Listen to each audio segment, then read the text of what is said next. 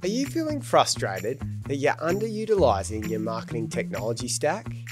You might be feeling like you've just bought a Ferrari but can only drive it in first gear.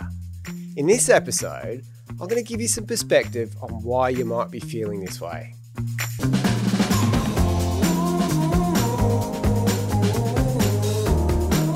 Welcome to the Customer Smarts podcast, where you'll discover smarter ways to deliver customer experiences. I'm your host, Justin Stafford, and I've been helping big brands with digital transformation and CX strategy for many years. There are three things I'm going to cover in this episode. Number one, we're going to look at some contextual stats on marketing technology being underutilized. Number two, we're going to dig into some of the underlying causes. And number three, we're going to look at how to improve your marketing technology utilization. Starting with number one, some context on marketing technology being underutilized. A recent State of MarTech report by Clevertouch revealed that 44% of respondents said their marketing technology platforms remain largely unused. 75% admit to not having the ability to achieve their ambitions, and only 10% are focused on organizational development. So if you step back and look at digital transformation over the past 20 years, you will see that the excitement of tech has distracted many marketers and business leaders away from the strategic, structural, operating issues within their organization. Many got caught up on the potential and all the amazing features of technology. Don't get me wrong, I love technology and what it can do, but many have massively underestimated the enormity of the strategic and operational change required to best utilize marketing technology. Moving on to part two, the causes of MarTech being underutilized. There are four key things I'm going to talk you through. Firstly, the MarTech skill shortage. Everyone's talking about it, and no doubt it's probably an issue for you too. 70% of marketers identify that they are lacking the technical knowledge and skills required to deliver their CX programs. But overall, if that's everyone's issue, then you have to look at other areas of opportunity. Number two, humans' relationship with innovation. I wanted to get some better context on why marketers and business leaders are expecting too much from technology. So I decided to dig into the physiology of early human beings and go back millions of years. What I found was that our bodies were designed to conserve energy because the early humans didn't know where the next meal was coming from. Fast forward to today, energy conservation translates into a natural laziness setting in our bodies, which Professor Daniel Lieberman from Harvard articulated in one of his papers.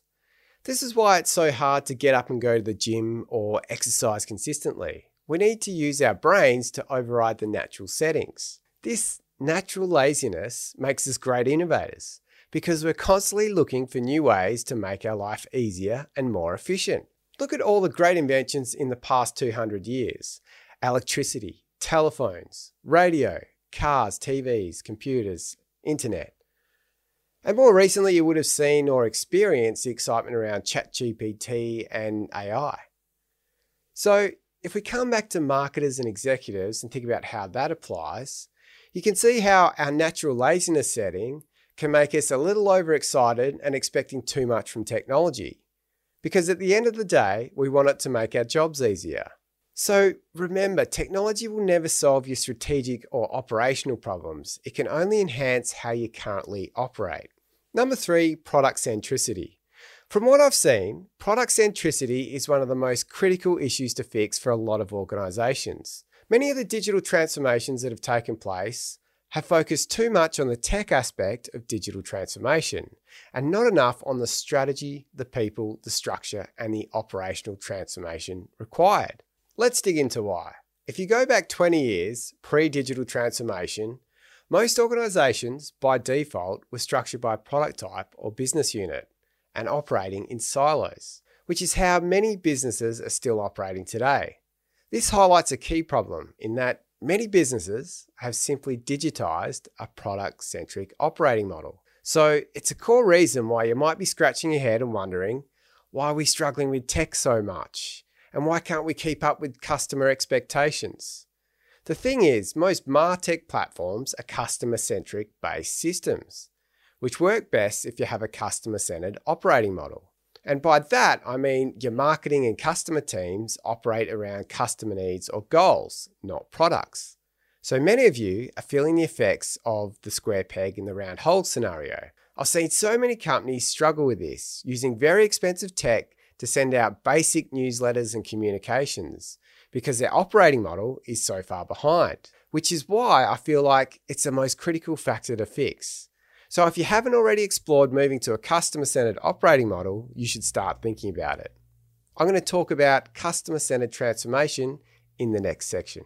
Number 4, data quality. If your data quality is poor, then you're only going to be able to use MarTech in a very rudimentary way. Most organizations have been on or are still on a data consolidation journey, integrating customer data sources from around the organization into one single customer view or a 360-degree view.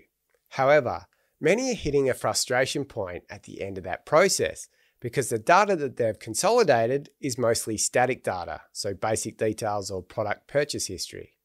Static because understanding someone's name, age, address, and the fact they bought a product 3 years ago doesn't give you much insight into what that customer might want now.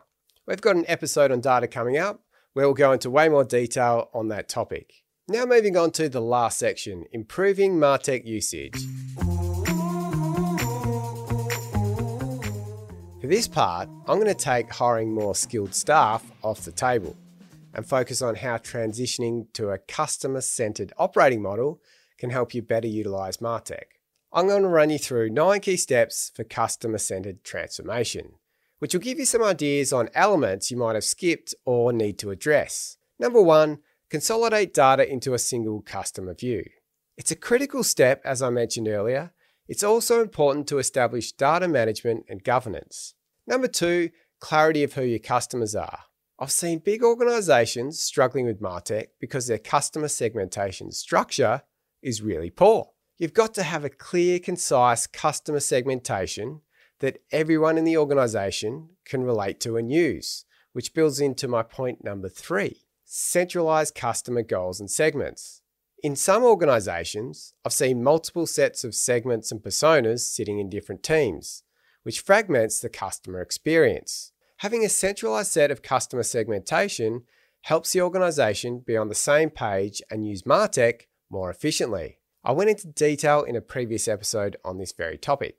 Number 4, align customer data to those segments. Then you have a solid base to build your customer intelligence. It allows you to be more efficient in engaging customers and drawing insights and making optimizations.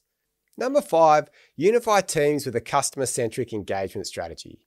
By focusing on customer goals, not products, you open up the doors and connect teams with overlapping customers. This creates efficiencies from an operational point of view, but that also translates into a more efficient tech usage. Number 6, adjust how you operate towards a customer-centric operating model. Having a unified customer-centric engagement strategy, as I just mentioned, essentially provides direction for how product and marketing teams should work together. It pays to take a test and learn approach with operational change. Start with one customer goal, try the new way of operating, measure the success, make the adjustments, get the executive buy-in, and then scale up to other customer goals when you're ready. Number 7, enhance with technology. As you can see, tech comes in at number 7. Now, I know it's not as linear as that, but it demonstrates that you need to get the fundamentals right to take full advantage of technology. If you look back over the previous 6 steps, it should help you identify where you need to make some changes to better utilize technology. There are 2 other big picture elements to consider that aren't steps per se. The first is implementation. I've seen many cases where consultancies sell the strategic dream of hyper-personalization and leave companies struggling to figure out how to get there. Setting a vision is important, but not as important as a practical change management plan. It should be tailored to your organization, understanding which teams will be the strong advocates to help get your traction. It also tends to be more effective to start small by testing new ways of operating in isolation, rather than trying to implement change across the whole organization all at once.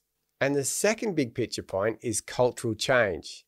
If the executive team don't buy into a customer-centric transformation and how it will benefit the organisation in the long term, then you'll struggle to drive change, as the organisation will keep coming back to short-term product KPIs to drive decision-making. If you can get customer intelligence centralised, create a unified customer-centric engagement strategy, and then move on to a customer-centred operating model, you'll be on your way to building a customer-centred culture. This brings us to the end of the episode. To sum things up, tech can only enhance how you operate. If you have a product-centric operating model, then it's likely to be one of the biggest causes holding you back from using marketing technology to the best effect. If you found this insightful, make sure you hit the subscribe or follow button now, as we have some great episodes coming up. And if you have any questions or would like any help with the issues I talked through today, then reach out to us at customersmarts.co. Catch you next time.